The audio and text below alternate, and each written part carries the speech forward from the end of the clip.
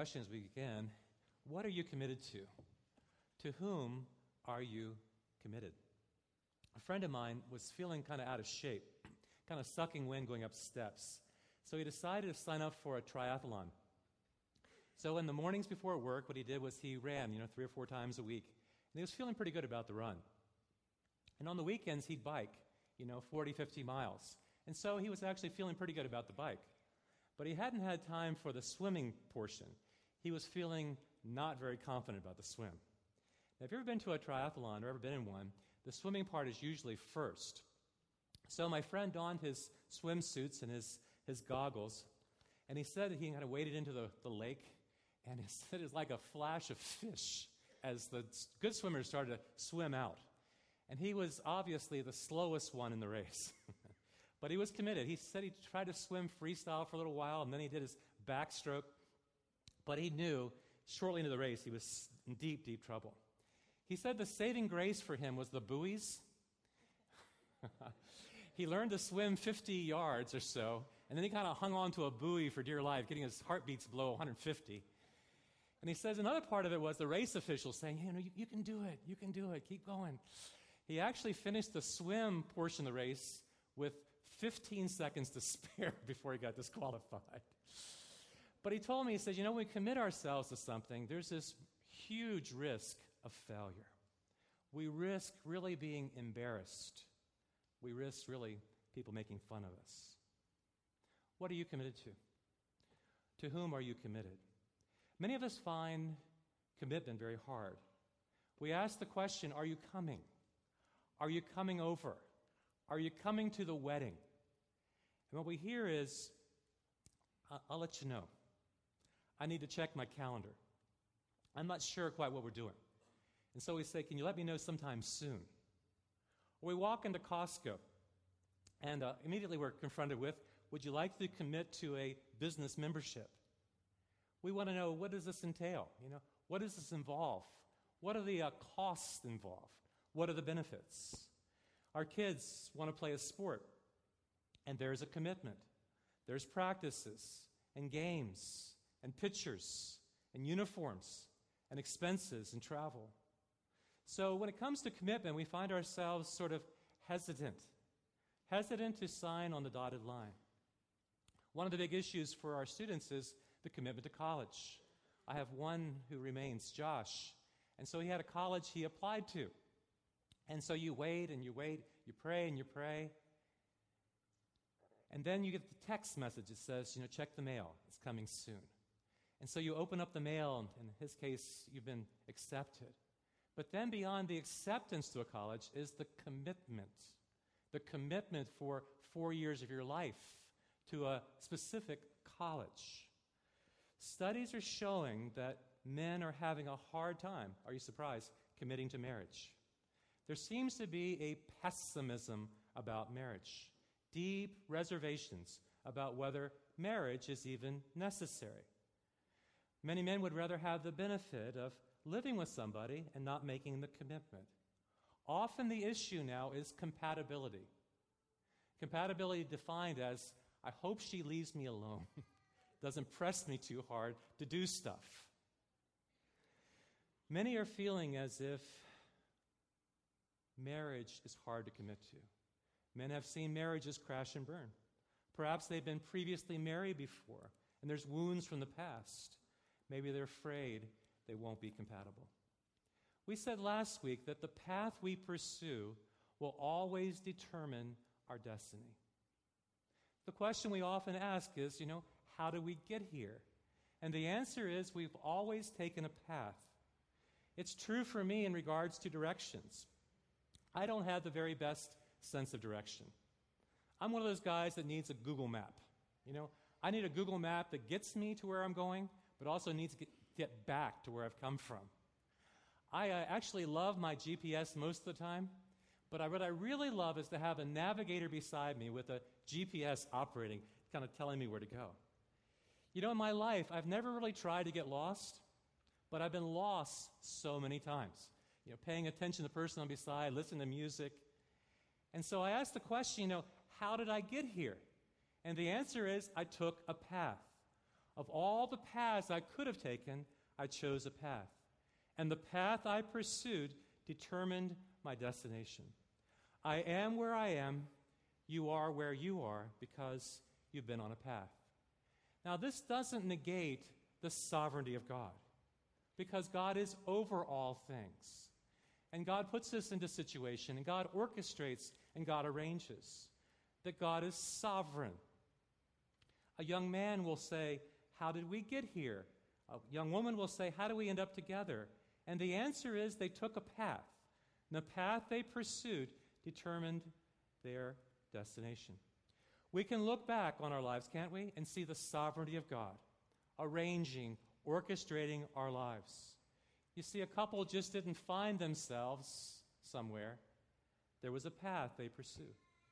Let's say you went to college somewhere, and you sat in the same classes with somebody, or sat in the same dining commons, or you had mutual friends, and they kind of put you together. You found at first there was an attraction, right? You were on a path, and the path you pursued determined your destination. Now, the question in relationships always is not where are we, but where are we going? Where is this relationship going? The sovereignty of God speaks to the loving kindness of God. Because God is good and God is loving, He arranges circumstances that we can come together. I like to ask couples, how did you guys meet? And there always is this story that they will tell. My story is that when Debbie and I met, I wasn't yet a Christian, but I was invited to a young couples weekend, and there I met Debbie. You ask, how did we end up married? Well, God began to arrange circumstances, and there's a path we began to pursue, and that path determined our destiny. And about 30 years ago, Debbie and I entered into a marriage covenant. I remember watching a drama recently on television in which a man and a woman were living together and were having an argument about whether they should get married. He wanted to marry her, but she didn't want to get married. She said, why do I need a piece of paper to tell you that I love you? I don't need a piece of paper to tell you I love you. What she was saying is, I already feel something for you. I feel like we were meant together, meant to be together. I feel like we have good chemistry. I feel like we have a good connection. I feel as if we're soulmates. And because we're soulmates, we can become roommates. I'm getting what I need out of this relationship. You're making me happy. Why would I mess this up? Now, you could say that she was right in saying a piece of paper could do nothing to add to her feelings of love. But when the Bible speaks about love, especially covenantal love, it is measured not by how much you receive, it is measured rather by how much you give. You see, the measure of marriage is how much are you willing to give? How much are you willing to die to yourself? How much are you willing to die to your independence? And how much are you willing to give sacrificially to your partner? By this person saying, let's not ruin it by getting married, they're saying, I'm keeping my options open. I'm not going all in. I'm afraid this may not end up well. I'm really not ready to get married.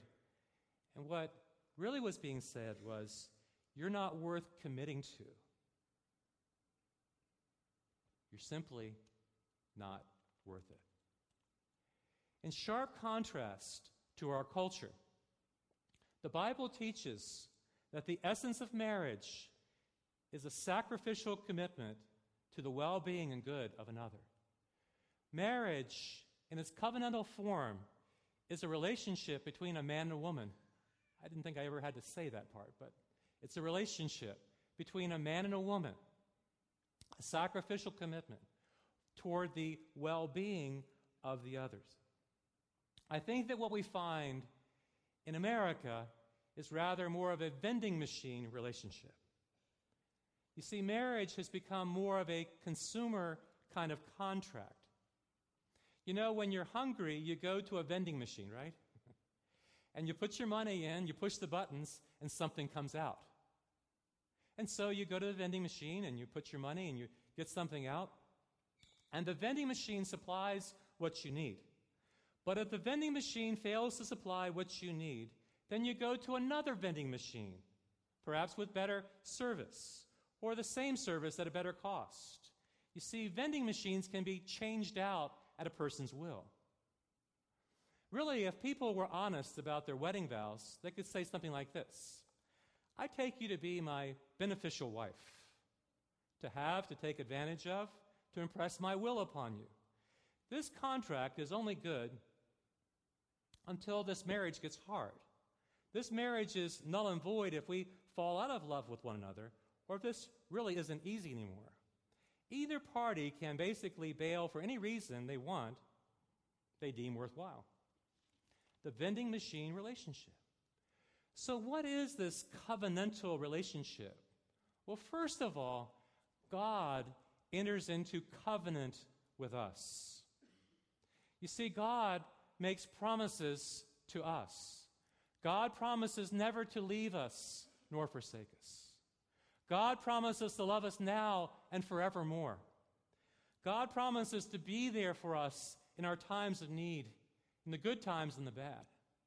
You see, we enter into a covenantal relationship with God. We become His people. And then we make covenant with each other to love each other in the good times and in the bad, in the adversity and the prosperity, in the sickness and in health. We're promising never to leave each other. We're promising to be faithful to each other. And it's a blessing for me to see the covenants you hold on to and you live out every day of your lives. I saw this covenant being lived out with Dan and Eleanor Duty and their married life together. What held them on was their commitment they made to each other. And Dan was faithfully at her side even in her dying days. He didn't run away from the fight. He stayed in the fight.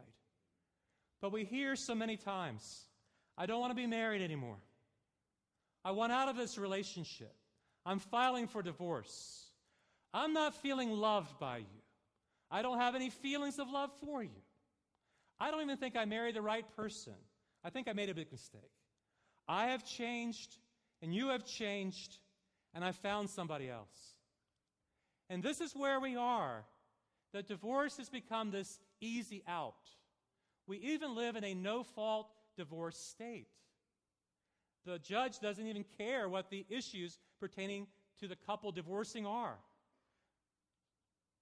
Some of you heard somebody say, I'm done. I'm through. This is over. I want a divorce. The breaking of the covenant. I don't want to be married anymore. I want to tell you, if you're there, that feeling of rejection is very intense. Somebody has said that divorce is something like a hurricane that sweeps through somebody's life, that leaves debris everywhere you look. It takes a long time to recover from a hurricane, and it takes a long time to recover from a divorce. What we're about to look at is a vow. It's a solemn promise. It's not a vow between a man and a woman, though these words made it into some of your wedding vows. It's surprisingly the vow made by a daughter-in-law to her mother-in-law. It's a promise, first of all, to God, and secondly, a promise made to each other. So let's look together at that passage in Ruth chapter 1 and verse 14.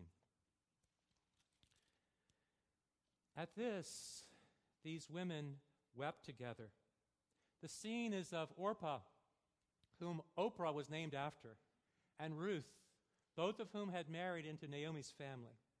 And now Elimelech and the two sons had passed away. So Orpah kissed her mother-in-law goodbye. You know, the word goodbye is the word for God bless you. They had deep feelings for one another and affection. And Orpah kissed her goodbye, but Ruth clung to Naomi. Look, Naomi said, your sister-in-law is going back to her people and to her gods. It seemed as if Orpah was doing what was best for herself, going back to the familiar, going back to her gods, going back to her people. And then Naomi encouraged her, this is her entreaty, go back with her.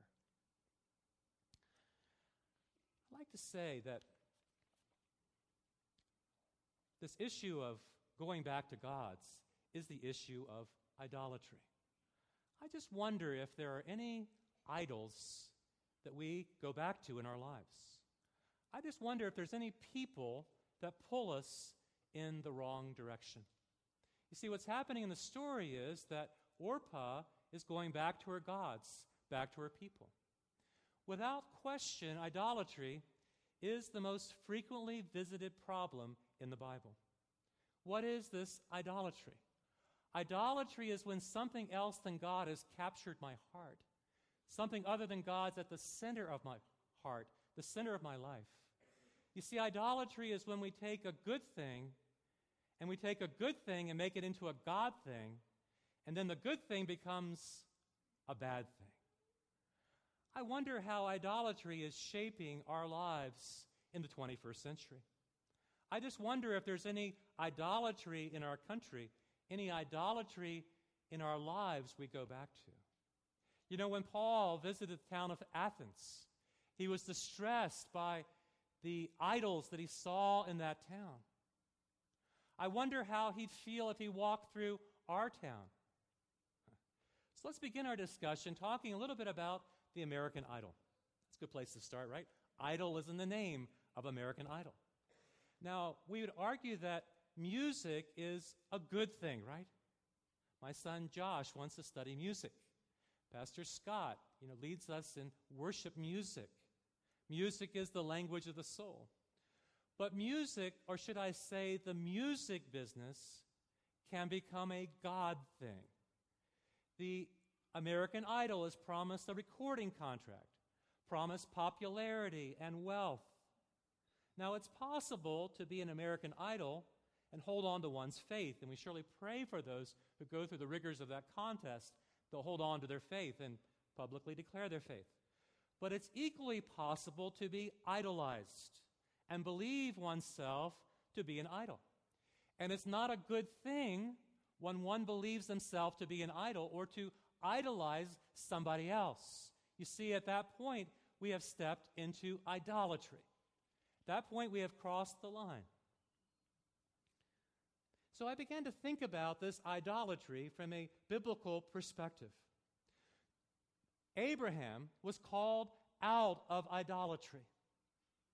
God said to him, leave your people and leave your country and leave your father's household and go to the land I will show you. You see, Abram was called to leave behind his idolatry. He himself was an idolater. He was raised in idolatry. And God called Abraham to leave that idolatry behind and go to a place I will show you, without a Google map, without a GPS, without a navigator. Simply, God would show him the land. And then God made a promise unto Abraham. He said, Abraham, I'll make you into a great nation, and I will bless you. And those who bless you, I will bless. And those who curse you, I will curse. And all the families of the earth will be blessed through you, Abraham. God made a promise to him that when he left behind his idolatry, God would give to him something better, a covenant relationship. And then Abraham had a son. His name was Isaac. And Isaac had two sons, Jacob and Esau. And Jacob had 12 sons, the 12 tribes of Israel. And then the people went down to Egypt. And believe it or not, in Egypt there was all different kinds of idolatry. They worshiped the sun because they believed the sun gave them benefits. They worshiped the Nile because the Nile flooded and gave water to their fields. But down in Egypt, there was idolatry. And God was delivering his people out of their idolatry. And so when they came out of Egypt, Moses went up onto the mountain. And there God gave his commands, his commandments. And the first of those commandments was, you shall not have any gods before me. And the second commandment was, you shall not make for yourself any idol. You shall not bow down to them. A dear friend of mine, He was a biker. He loved to spend his weekends biking. And he was studying this whole subject of idolatry. And one day he was shining the chrome on his Harley. And he was spending the weekend sort of getting his Harley up to shape, putting parts in his Harley and shining the chrome. And he read that verse that says, don't bow down to any idols. And he found himself bowing down to his own idol, the idol of his own making. You see, God has made us in his image to worship him. And we have made things in our own image, and we worship them. And through the course of Israel, you find the good kings dealt with their idols, and the bad kings tolerated idols. Israel had this on and off relationship with idols. So where can we find these idols in American life? A few months ago, I happened to be in New York City. I was in Times Square. How do you think the Apostle Paul would feel if he were to walk through Times Square? Do you think he'd be distressed by the idols in that place? I was struck as I walked through Times Square with the sensuality, the sexual morality portrayed with the advertisers. I think the Apostle Paul would be distressed. And what is there is all these lights. You're in sensory overload in Times Square. And the advertisers are trying to sell things. They know that we all struggle with pain and insignificance. But if you buy what we're selling you, you can have a meaningful life. If you buy the clothes we want you to wear, if you buy the shoes we want you to put on, if you eat the food that we're selling, if you drive the car we want you to drive, then your life's going to be better. You see, God made us to be content with what we have. But what an advertiser is trying to do is make us discontent with what we have, to crave something else, to crave another pair of shoes, to crave something else for our closet, to crave something else to drive.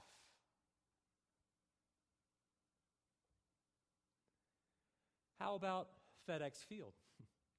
Do you think the Apostle Paul would be distressed by what football has become in American life? Used to be one of the most asked questions in America was, where do you go to church? Currently, one of the most asked questions is, what time is the game? Yesterday, Debbie was shopping at a grocery store during the Ravens game. And they were saying, are you aware the game's on? Now, Debbie wasn't even aware the game was on. I actually wasn't aware the Ravens were playing either. And she came home and said, the Ravens are playing. What has football become in American life? Do you know we have now 50 different sports networks available to us? We also have fantasy football. We also have ESPN. And if ESPN is enough, we have ESPN2. And if ESPN is not enough, in ESPN2, we have ESPN3. We have pregame analysis. We have postgame reports. We have taken a good thing and made it into a God thing, and it's turned into a bad thing. Do you think that in America, football has become idolatrous? Do you think it has begun to control people's lives, dominate their weekends? How many hours do we spend a week, watching and analyzing football, talking about football? What has football become in American life? Well, let me continue to step on your toes. Let's think about the election, the campaign, the outcome. Did that surface any idolatry in American life? In regard to the outcome in the most recent election, the losers in the election felt despair, hopelessness. We're done. America's going down the tubes. We're very concerned about the direction of America, but this is what the losers said. Because all of our hopes were placed on a candidate, and the candidate didn't get elected. Therefore, the nation will collapse. The winners in the election felt devotion, euphoria, hope. America's on the right track. Because they got the vote out, because the people voted for their candidate, they felt America will benefit. I want to tell you that both despair and devotion point to idolatry.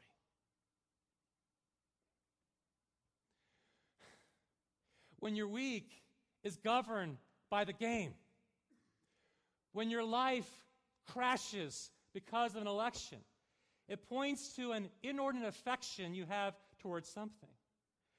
The University of Maryland recently did a study on cell phones. And so they took from the students, they actually gave them money, 1,000 cell phones. 1,000 students at the University of Maryland surrendered their cell phones for 24 hours. And 50% of the students couldn't make it through 24 hours without their cell phone. Some of them had phantom symptoms of something's vibrating in my pocket when it wasn't there. They felt disconnected with their world. They felt anxious and irritable. They had the symptoms of withdrawal.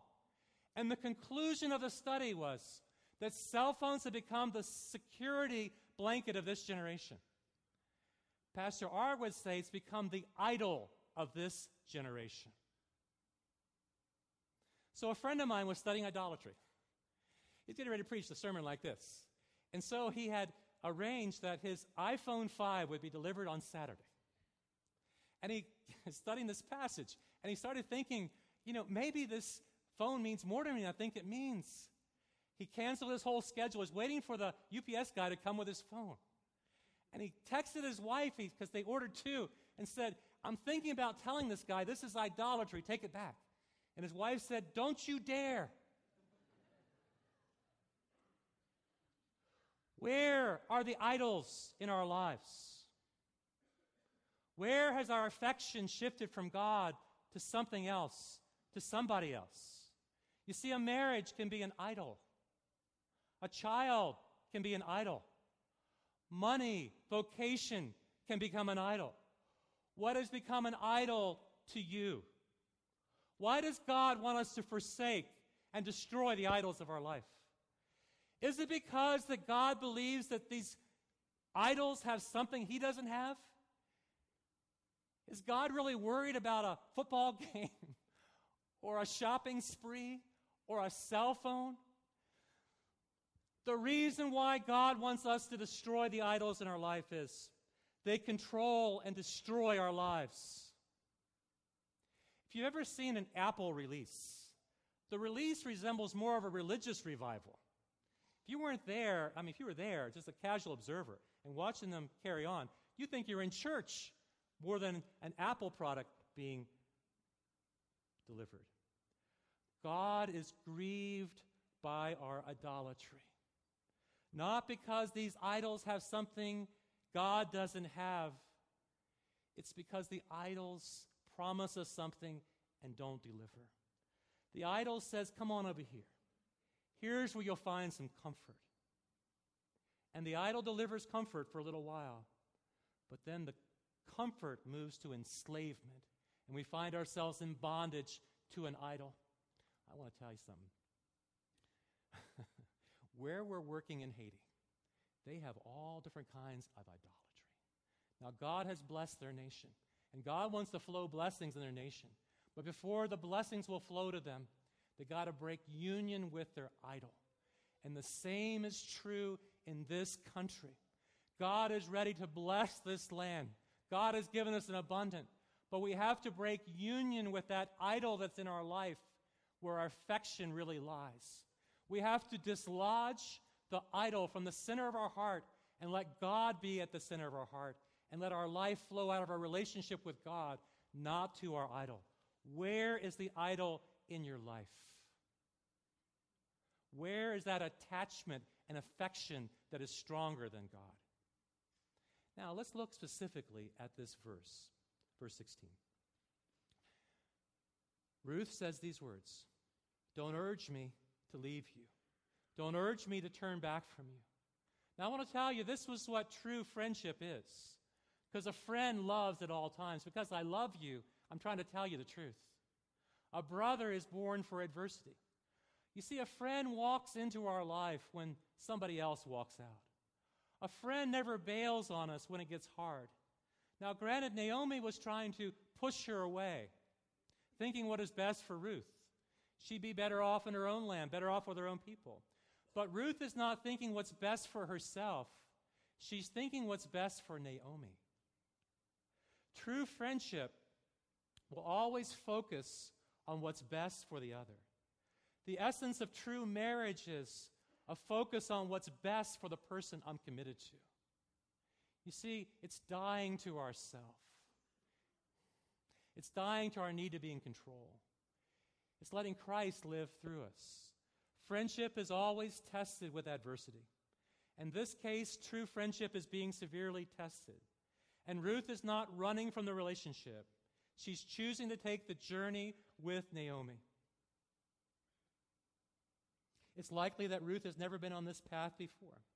There was a path going back to the familiar, but there also was a path toward redemption. And Ruth believes that God is going to take care of her. She's a woman living by faith. And then she said these words, "Where you go, I will go. And where you stay, I will stay." Ruth is saying, I don't know how many mountains we'll have to climb together. I don't know how many streams and rivers we'll have to cross. I don't know how difficult the journey will be. But I do know this, that where you go, I will go. And where you stay, I will stay. The point is, we will be together. If we have to pass through the deep waters of cancer, I will go with you. If we have to face the deeper waters of depression, I will go with you. When Debbie and I were talking about being married, we talked about where we'd live. We both were from the D.C. area, and Debbie was very happy teaching school near Chicago in a place called Wheaton. And I was in my third year of seminary. And I still remember Debbie saying, "Where you go, I will go. And where you stay, I will stay." To me, it was a huge concession because I actually liked the town she was living in more than my town.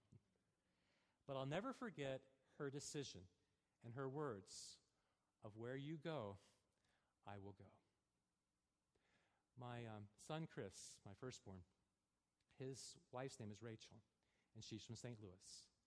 And she moved to Baltimore that they would pursue this relationship. And when she moved there, eventually he asked her to marry him. And they lived in Baltimore for 2 years. My daughter, Betsy, recently moved to Baltimore with her husband, Matt. She's going to school there. That where you go, I will go. And where you stay, I will stay. And more recently, my son, Jimmy, who was married this summer, his wife's name's Kelly, and she's from Minneapolis, a very beautiful suburb of Minneapolis. And she recently went to Fort Benning, Georgia, where she's learning all about sweet tea and grits. And she said, "Where you go, I will go. And where you stay, I will stay." It's a language of commitment. It's a language of devotion. It's a language of faithfulness. And your people will be my people. Not only am I willing to travel with you, to live with you, but my people will become, your people will become my people. Ruth finds herself in the proverbial fork in the road. She can go back her familiar path to Moab, or she can take a brand new path that will take her to Bethlehem, the pathway of redemption. This is what Peter said, that you are a chosen people. You are a royal priesthood. You are a holy nation, a people belonging unto God, that you may declare the praises of him who called you out of darkness into his wonderful light. For once you were not a people, but now you are the people of God. We are the body of Christ.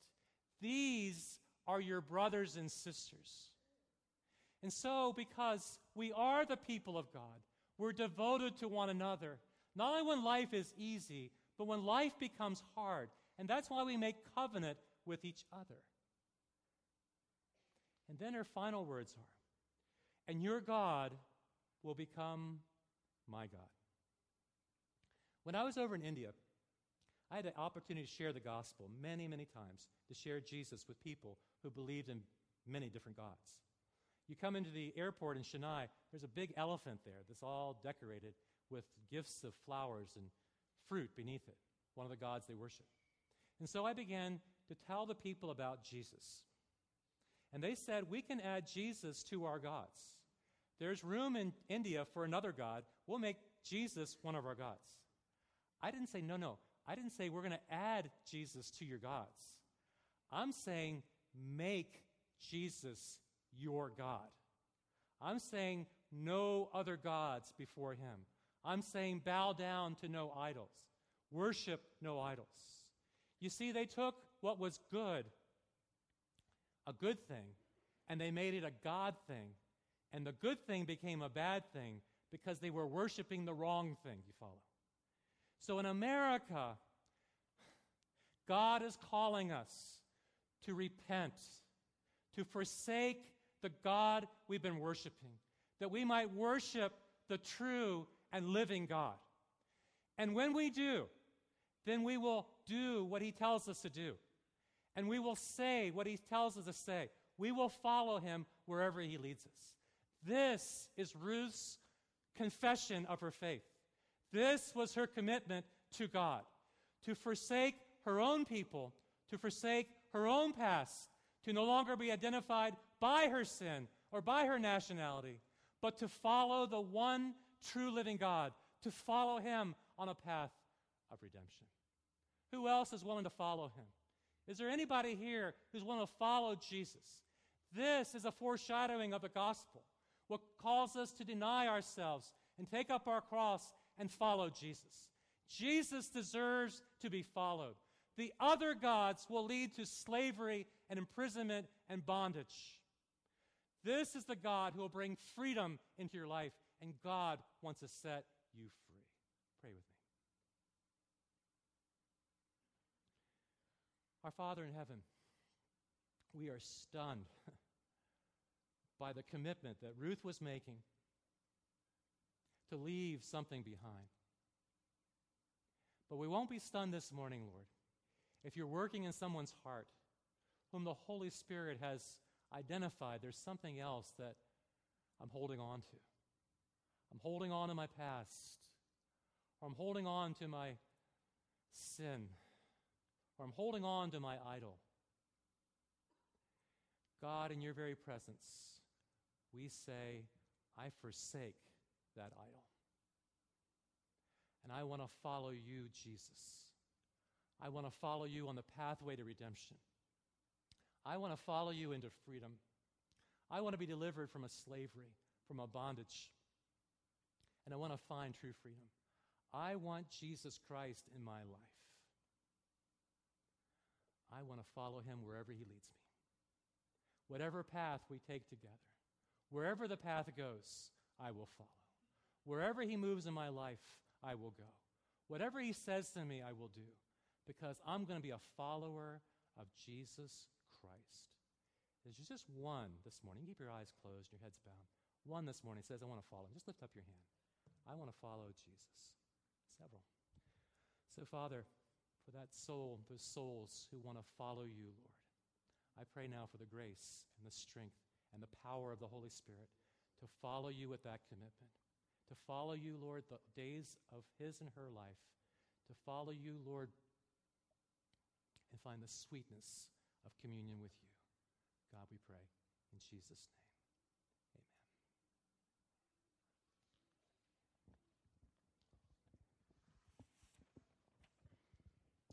So glad you came to join us this week. We invite you to join with us again next week as we jump in even further into the story of Ruth and how God redeems the person of Ruth and Naomi and brings along a man to be the kinsman redeemer. So glad you joined us. We'll see you next week. Thank you.